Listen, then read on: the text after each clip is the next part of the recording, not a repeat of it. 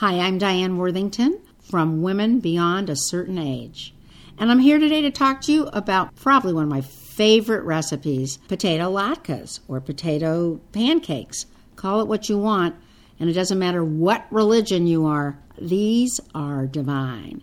And yes, they can be messy and take a bit of time, but so worth it. Now, for Hanukkah, which is just upon us, I have made them in advance and frozen them. But I wanted to talk to you about the classic recipe that I do because I haven't seen it anywhere else. And I do find it to be easier. So I'm going to literally give this to you. It is 1 medium onion that's quartered, 2 eggs, and what you do with that is you put it in the food processor and literally puree it until it's fluffy.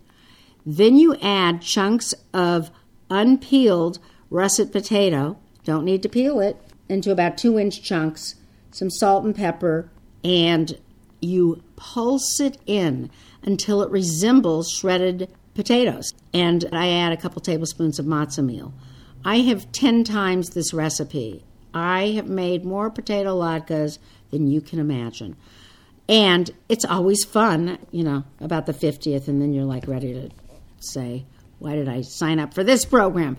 But at any rate, I want you to know this recipe because it has this puree of the egg and the onion, and then you pulse by pulsing in the potatoes, and sometimes I'll do 1 potato and 1 zucchini cut up into 2-inch pieces, and pulse that in afterwards, after you've made the egg onion kind of base. You got to try this. You won't believe how much easier it is. The key that I have found, there's a couple things you need to know about, which are that you want to use non-stick skillet because otherwise you can get into trouble with major sticking. And you just don't need that. There's enough things to be thinking about, like where you're going to put the potato pancakes when they're finished and how to know when they're finished, and then what you do to either store them, freeze them, or serve them immediately. So once you have made your batter that we just discussed, you're going to want to put it in hot oil. And I always do one, it's like the first pancake, throw it out. Well, sometimes I don't even throw this one out. It's so good because of the batter. But anyway, you want to do like 2 tablespoons, or I have a very small scooper. And I just put like 3 or 4 or 5, depending on the size of my nonstick skillet, into about 2 inches of oil that is heated really until, how can I say, what's it heated into? Until it's just beginning to bubble, I would say. Shimmer? Or shimmer, yeah. And you want to have a really good, don't use a plastic spatula. You want a metal spatula to turn them. And the other thing that I have discovered when I'm making a lot of these is that you want to have kind of a strainer to take out all the dark pieces that come. So I use like a Chinese kind of, I guess it's like a strainer so you can get all those pieces out. And you want to change your oil after, you'll know when. It'll get dark, it won't be that good. But I'm telling you, when you eat these with your applesauce, that you can either, by the way, Trader Joe's has chunky applesauce. That's something I no longer make. I used to make it from scratch.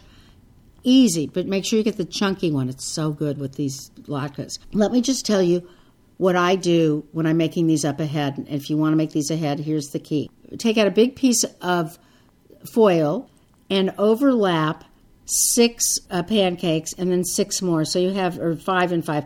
So you have a batch.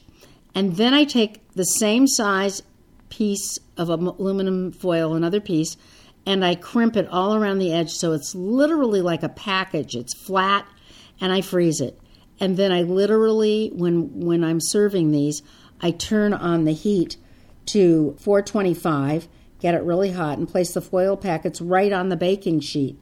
And you remove the top sheet of foil so that the pancakes will become really crispy. It smells like you just made them. And you bake them for about 7 minutes or until they're really brown and crisp, and serve immediately. I just can't tell you how much fun I've had making different variations. Another one that's really fun is one apple that is chopped up, peeled and cored and chopped up, and 1 potato using the same measurements. And so it's an apple potato pancake. People love it. And remember, this is not just for Hanukkah. You can make small ones for New Year's Eve. I do this every year, and I do it ahead of time. But what I was going to tell you is for New Year's Eve, one of my favorite things to do is make these up. Let's say you're doing Hanukkah, and then you just make up some silver dollar size and freeze them the same way I just explained.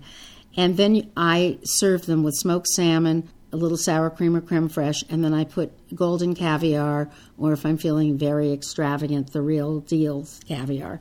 And it's just the perfect way to end the year, in my opinion. So that's what I've got to say to you about potato latkes. I hope you have a wonderful Hanukkah and enjoy.